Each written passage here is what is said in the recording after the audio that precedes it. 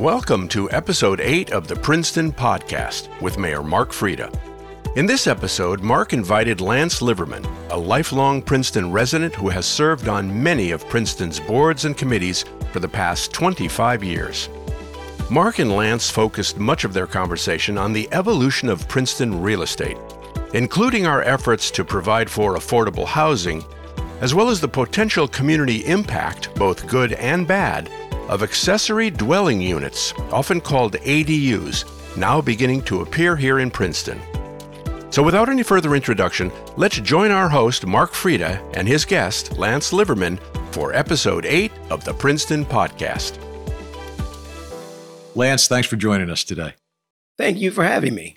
So let me just ask you a few questions. I think, Lance, most people know you from your time on Township Committee and then the Princeton Council once the two towns combined. But you were there a long time between those two governing bodies. Yeah, I was there for a total of 15 years as an elected official and 10 years prior on boards and commissions. So 25 years of serving the beautiful town of Princeton, and I really enjoyed it. Yeah, that's quite an accomplishment. I mean, that's a very long time. A lot of people come and go in one or two terms, and that's it. Yeah, that's a very long time. It didn't seem like it was long, maybe within 20 years, and then the last 5, it kind of like stretched out to be 50. So I said, I'll vacate the seat and let someone else serve. Yeah. So, I know as a council member, the council people are liaisons to any number of boards, committees, commissions. There's council committees. Are there some of those that you can just kind of highlight and say, hey, here's some of the different things I did over all those years? Oh, my God. And all that time, I served on so many. So I served liaison to the Princeton Recreation Department, Civil Rights, Human Services, on and on. I probably touched quite a few. The housing, the Housing Authority of Princeton. So I really enjoyed it. Being a liaison really connects you to the people. Yeah. It connects you to the town. And the town wouldn't be anywhere if we didn't have the volunteers that we have. So it was great for me to serve as a liaison to so many boards. Yeah. And you're still, actually, even though you just said, hey, 25 years, and I finally said I'm going to stop, you never really stop because you're still on the Affordable Housing Board, aren't you? I am. I'm a member of the Affordable Housing Board. Affordable housing has been near and dear to me my entire life. And I love trying to find people decent housing in a town like Princeton, where it's a benefit to live here. So affordable housing is something that I take near and dear. So I love serving. I don't know. I'm assuming I'll serve next year, but if not, I'll still find something to do.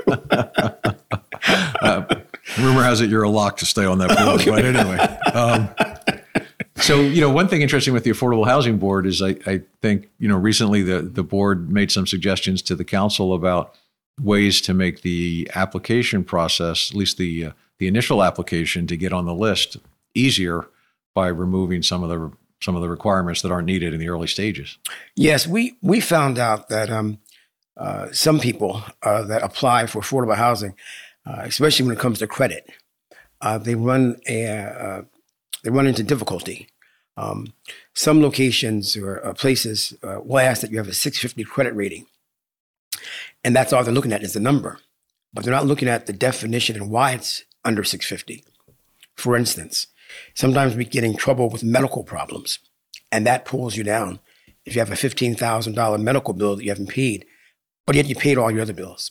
So we've asked, and what we would like is to let the person or family fill the application, start the application process without looking at the credit at that point.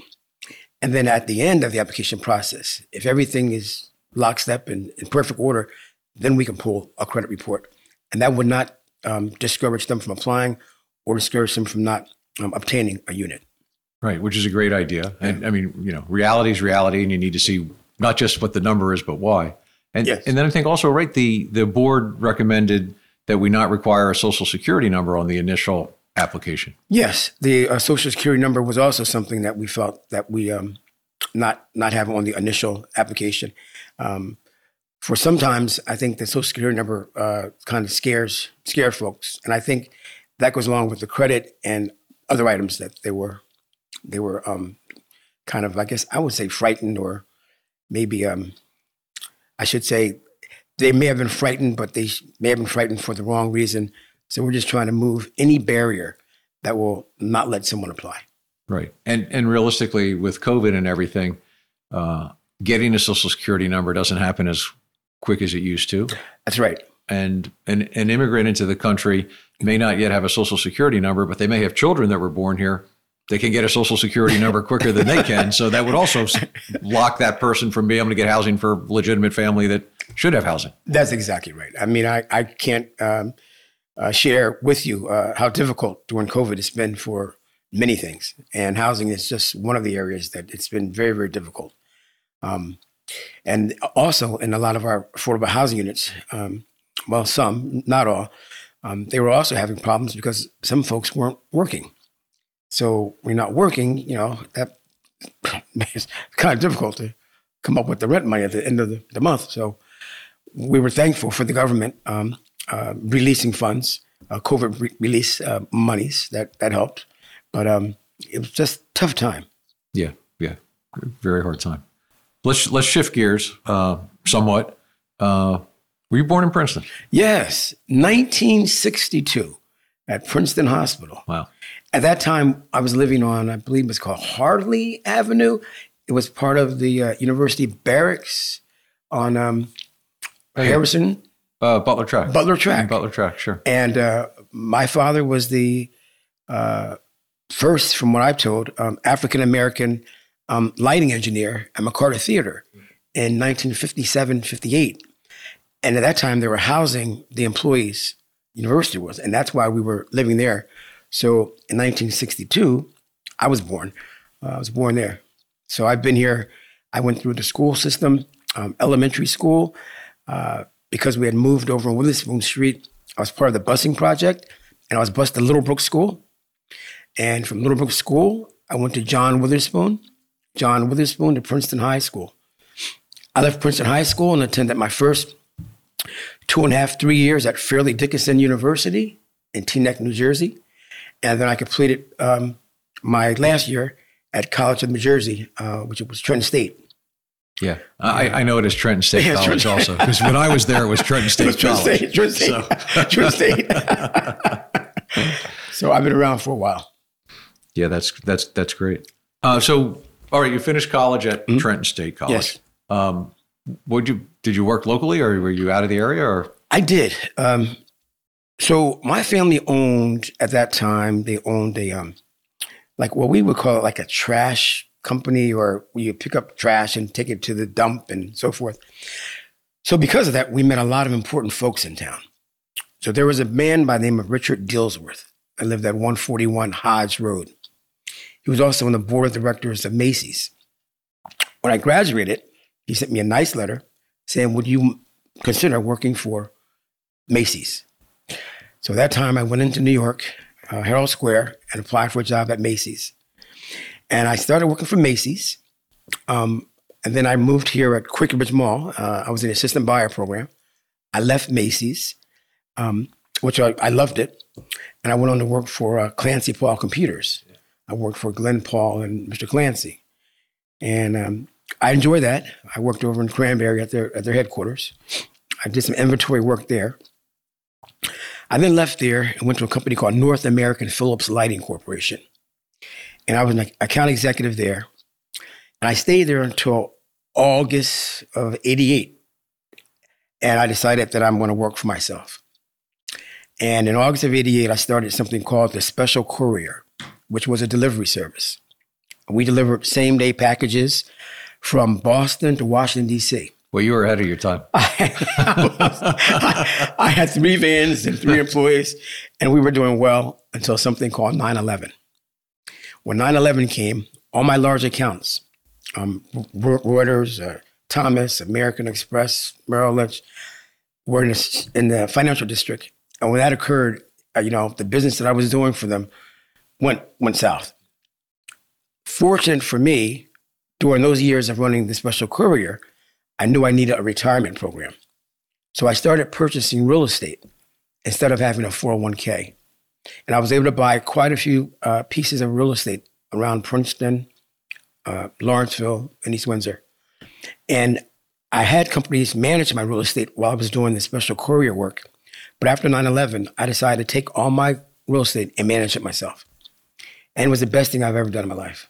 So that's what I do now. That's amazing that, you had such the foresight to think about that. But, just think if not for 9/11, you might have been the new FedEx. I mean, there you go.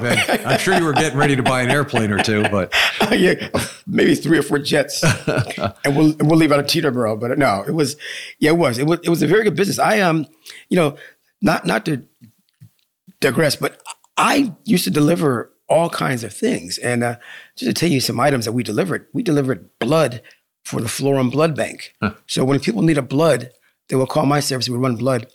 We also were certified that we could be witnesses in regard to corporate signings. So when one corporation would buy another one, my drivers would be the witness for those transactions. I mean, we did a myriad of things. It was a great business. Yeah. I mean, I delivered tile to some of the richest people in the world, imported tile that would come from the docks of New York. And so it was a great business. Great business. Yeah. It's amazing, right? Because you think of, okay, here's this guy that was on town council, but then you're like, all of a sudden, this guy had this business. And, I also, when you mentioned Clancy Paul, right? The computer company. Yeah. When you think back to that, they were very early. They were on with computers. And, they were a big deal here in town. They were a big deal. They were, Glenn Paul was just an incredible, gifted young guy, and Mr. Clancy was before his time. Yeah. And they really put together a solid company. It was great. We were able to furnish a lot of schools with computers and teach folks, and it was a very good business. Yeah, yeah. I think it's interesting that you branched out into real estate again. Yeah. In the time you were buying real estate compared to values in the area today. That's oh my Lord, quite a difference, right? I will tell you, in the early 90s, I bought a duplex in Princeton for about $140,000. That same duplex will sell today for about $720,000. Yeah, $850 easy. It's incredible. And that's why it's so important for the folks that live in Princeton to try to stay in Princeton. I'm a big proponent of aging in place if possible. And I think that's where taxes and things of that sort have to, be reasonable. Yeah. So that people can stay here. Yeah. But the real estate values, it's really one of the gifts that we've had living in Princeton is owning our homes. Right. So if you were able to buy long enough ago, the threshold to buy a property was quote unquote reasonable. Reasonable. Where we see today, I think one of the biggest, some of the biggest problems facing our people in town, people that grow up. So you grow up here, you go to high school, you finish college, and then you're like, oh, wait a minute, how do I buy a home here now? That's right. Because it's so costly. And there's people that are forced out of town, literally every week because of taxes or property values. That's exactly right. And I think they were saying that the medium house is like 800,000 or it's like 840 or something like that. That's incredible. Yeah. That's incredible. Yeah. And also, a lot of the professional folks that are coming out of college are coming out with large debts. Their debts are incredible, which makes it kind of difficult. Right. So looking at the whole real estate thing, average cost of homes or whatever, and I know the town not so long ago passed an ordinance allowing the accessory dwelling units, the ADUs.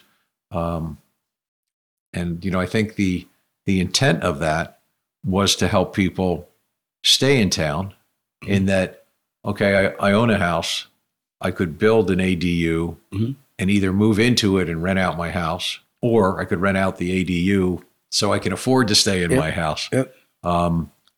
So I think it'll be interesting over time to see how that works out, because it sounds to me like, even the Affordable Housing Board probably would say, oh, well, the concept is a good concept. Yes. I do. I think that the concept of ADUs I think is a great concept. And that's, like you mentioned, if you have a house, you can add on to the home as long as it's connecting. Or you can convert part of your home that you have into a separate dwelling place. And I think what it does, the first positive part of this, it increases the housing market. It increases how many homes that we have here in Princeton without actually, most times, expanding the footprint was so large, which I think is great. I think that there are some more curtailing or fine tuning of the ADUs that I think council and you, Mark, being the mayor, should probably look at. Yeah.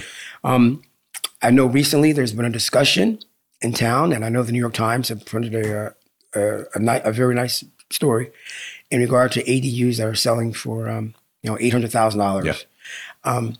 Now, there was nothing illegal about that, but that's not, I think, was the intent behind having an ADU. The intent was to have it so it's affordable. I would say. So I just think that some, curtailing, maybe in regard to size or something that will have it so that we can have ADUs do what they should, that we think that they should be doing. Yeah, I think part of the problem there, not that I was involved, I wasn't an elected official at the time, but I think part of the problem is, the town was threatened with a lawsuit, and it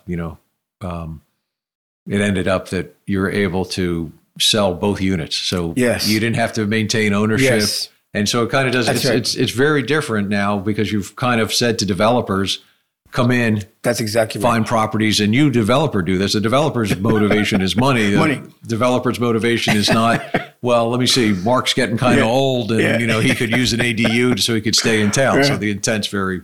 So you're absolutely right. I think that when this was discussed, and I think I was on council then, but when this was discussed, we thought that it was going to be for someone that actually lived in the dwelling, and then they would still live there and extend the olive branch to someone else to live there, via parent or someone else.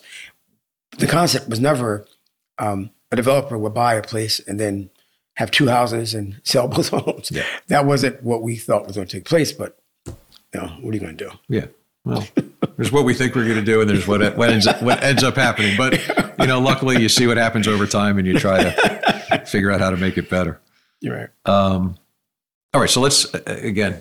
Okay. So you have a family, right? You have a wife, children. I do. I have a gorgeous wife that you see us walking around town.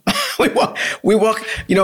We received Christmas cards this year, and they're funny because on the Christmas cards, some have noted, hope to see you walking around town, because my wife and I, we walk 5.4 miles Monday through Friday, and we walk 6.5 miles Saturdays and Sundays, which seems incredible, but we do it and we love it. But what we've noticed is we're something of celebrities because everyone blows their horn or waves, keep it up. Gosh, I know all the times I waved and you yelling. I see you guys everywhere. Everyone says that. So we were at the battlefield last Sunday walking, and we cut through the Institute, and we ended up at the shopping center. And one guy came by and said, "Didn't I see you on Mercer Street a while ago?" I said, "Yeah, you did. So we definitely enjoy it. So my wife is Latanya Kilpatrick Liverman. I met her when she was getting her PhD degree at Princeton University. She's a director of early research for Colgate-Palmolive. My oldest child is Kelsey Liverman. She's a second-year medical student at Temple Medical School. My middle child is Ashlyn Liverman, and she's a senior, University of Maryland, College Park. And my baby is Savannah Liverman, and she's a junior at Princeton High School. So we are all proud of our kids. We think that they've done well and they're doing well. That's great. Yeah. That's right. Family's very important. Thank you. Very important. Yeah. Yeah. So the other place I see you a lot, aside from walking, is that the First Baptist Church there at the corner of Paul Robeson and John Street. So you're very involved in your church. I'm chairman of the trustee board at First Baptist Church of Princeton. I've been a member, and this is hard to believe, I've been a member of First Baptist Church for 53 years. Oh, my. It's almost incredible. So I am. I'm involved with the church, trying to keep the church on the corner. I call it keeping the little light on the corner. We try to do as many things as we can at the church. We've recently had a clothes drive and trying to give clothes to anyone that needs them. We still have a lot of clothes left. We've adopted a community in Malawi, Africa, and we've been supporting them for probably the last, I'll say maybe 14, 15 years. We have about 800 orphans that we make sure that they eat and have water, proper water, and schooling, education. So we've been helping with that also, which we're very, very proud of. And we do a lot of things around the community. During Christmas times, we give out food cards like other folks, and we try to help people out. So I love First Baptist. It's been here about 140 years or so, and we're trying to have it go on for another 140 years. Yeah. Yeah. Now, are their services open again? Or? Our services are open, 10:30 every Sunday morning. We're also on Facebook, as you know, yeah. but our services are open. We haven't started back Sunday school and some other things, but we're hopefully, we'll see which way that this COVID goes, but hopefully we'll be fully open next year. I'm hoping. Music is also a big part of the services, right? I mean, you have some local people. We love music, right? We love music. One thing about a Baptist church is you're not going to go to a Baptist church and not find good music. That's something that we invest in. We love the music. We have folks from the community that sing in the choir, and we do music things. We used to do music things before the COVID. At least once a year, have different churches come in and sing with us and so forth. So music is extremely important. We love it. Yeah. No, it's a pretty. I've been to service there a few times, and it's a great church. Thank you. People. Yeah. Well, when you come, you're more than welcome. I mean, anyone that wants to come to church, like I said, 10:30. We're at 119 John Street. right on the corner of Paul Robeson, right across from the beautiful Dorothea House, and we'll love to have you. Yeah. And I think it's interesting, and people listening should feel free. There's a number of churches in the Witherspoon Jackson neighborhood that are all very welcoming. It's like, doesn't matter whether you come here every week or not, but if you want to come in, join a service. And we have people stop in. We also do, and it's something that we've done. We do. It's going to sound kind of crazy, but we do great funerals. I know it does sound kind of nuts, but we've had people from everywhere, from people from St. Paul's, people from the Jewish Center, Christian Science, various people, and they've all come and said that they've just been amazed at how well that we do what we call homegoing service, because we try to do it in a way that it's beneficial for the folks that are there, and uplifting. Yeah. Even though the person's gone, we feel that they've left something for us to be excited about. So we do a great job with that. You do. I will say I've been to a number of funerals there. Thank you. They have been well done. Thank you. So, looking at all your time in the community, whether it's with the church, the township committee, the town council, all the boards, committees, commissions, the various ones you were on. I mean, this common theme of community service, just, what's driving you in that direction? Were you really bad as a child, or what happened here? My mother was a big community advocate, and she felt that we were what we would call blessed to be able to give back. So as a young child, from being in the Boy Scouts to, Cub Scouts to, the Ranger camp at the YMCA and so forth, it was always a sense of giving back. And that's just how I was raised. I'm hoping that many other people will understand that this is, some people have labeled this as civic duty, but I labeled it as being blessed that you can give back. And I find it extremely important. And I've tried to instill that in my kids, believe it or not, that, there's a lot of folks that are less fortunate than we are. And if we can serve somehow to make the town better, then we should. So it started as a child. This is all I know. I mean, my makeup, my DNA is that I just can't see myself not giving back. Right. Yeah.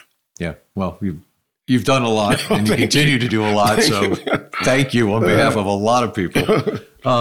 So let me ask you this question. Have you ever thought about running for political office again, whether it's council, county, state, whatever? You know, I'm glad that you asked me that question. That question comes up quite often. Am I going to run for a political office? Am I considering running for a political office? And at this point of time, I can tell you no. I've shared, enough of my sweat and tears in political office. But you never know what the future holds. You say no now, and then 4 years down the road, something comes up, but for now, I find myself, I'm more content. Yeah. Yeah, I'm more content. I serve on the Princeton Senior Resource Center board. I serve on Mercer Council Alcohol and Drug Board. I'm their treasurer. I mean, you mentioned Affordable Housing Board, chairman of the First Baptist Church, president and CEO of Liverman Associates, taking care of, real estate. I don't really see myself doing too much more at this point. I really don't. All right, we'll put that down as a definite maybe. Maybe. It's a definite maybe. So the Lance Liverman Political Committee, go ahead and get yourself formed. You never know. So, Lance, you had a very good seat at seeing the two towns prior to consolidation and then being on the elected body right after consolidation. Mm-hmm. So just, what are your general thoughts on how that whole thing worked out? The principle of consolidating, I think, was extremely important. I voted for consolidation. I thought that we should consolidate. We had too many duplicates. We were duplicating and duplicating. Mm. If I had an engineer, the township, the borough had an engineer at the borough. And it was just duplicating, and we didn't have to do that. So I think that the overall scheme of consolidation actually worked for us. It was rough. The only different I think I would have done is, looking hindsight, is I would have given us a little more time to blend and mesh things together. Right. So instead of 1 or 3 years, I would have given 5 or 10. It's a lot of stuff. Yeah. And I don't think we knew going into this, it was this much. But as far as the police departments, as far as public works, as far as, all those, I think that it worked out very, very well. Yeah, I would imagine, especially for the police, because you had two small departments. Yep. And now you have one mid-sized department, I guess you could describe it as. So it's got to be a lot easier for the police to do everything they're supposed to do. Yeah. And not be so constrained with having so few people in each of the prior two departments. I agree. I've always been I call it a cheerleader for the police. Yeah. I think that they do a fine job. And I think that by having the consolidation, it opens up avenues that they didn't have before. Community policing, just a whole bunch of avenues that they didn't have the resources before. But now that you have a larger department with more people, you can do more outward things. Yeah. So I believe in the police being proactive instead of reactive. Right. And I'm hoping that with the consolidation and with the way that we're going, that we continue to do that. Yeah. Yeah. And I think the police have definitely achieved that goal, and consolidation was a definite bonus. And like you mentioned, public works also, it's got to be just so much easier for public works. Again, talk about having so much duplication of equipment and positions. I know. We're only 18 square miles. I mean, my gosh. No, it got to the point where we're like, well, and people didn't even know where to go. When you said Princeton, and you want to go to the clerk's office, do I go to Princeton clerk's office at the borough, or do I go to Princeton clerk's office at the township? So they would come to the township, looking for the clerk with all this stuff. And I'm like, oh, after a while, you're in the wrong place. They're like, you're kidding me. And they have to run back up to the borough. Yeah. It was like, this makes no sense. So we finally realized that we're really one town. The schools were already, consolidated. Other things were really consolidated. It wasn't need for the municipality to be different. We shouldn't be separate. Right. And I mean, I knew people were knocking and screaming, and they were saying, the town's going to close and we're going to be up the creek without a paddle and all this other stuff. But I think looking years down the road, I think that we're doing okay. Yeah, I think it's made a big difference. It just makes governing and managing the town so much easier. A lot easier. Yeah. So I think I've pretty much exhausted my list of questions here, Lance. So I want to. I don't know if there's any great tidbit about your life that you want to throw in, like the shoe boxes buried in the backyard or where they are or anything like that. But no, I can't think of anything anything else probably that I haven't told you already. I will say, looking back on the ADUs, that I think that there's going to be discussions surrounding accessory dwelling units in the near future, and maybe some folks that are listening may have some ideas how we could probably curtail the ordinance as it is today, so that we can have it do what we thought we were going to originally have them do. But that's about the only thing. Yeah, no, it's a good point. Yeah. So, Lance, thank you very much for having joined us today. We really appreciate your time. Well, thank you. Anytime. Anytime you need me, just call me. Yeah, I think everybody in the town knows that. Thank you.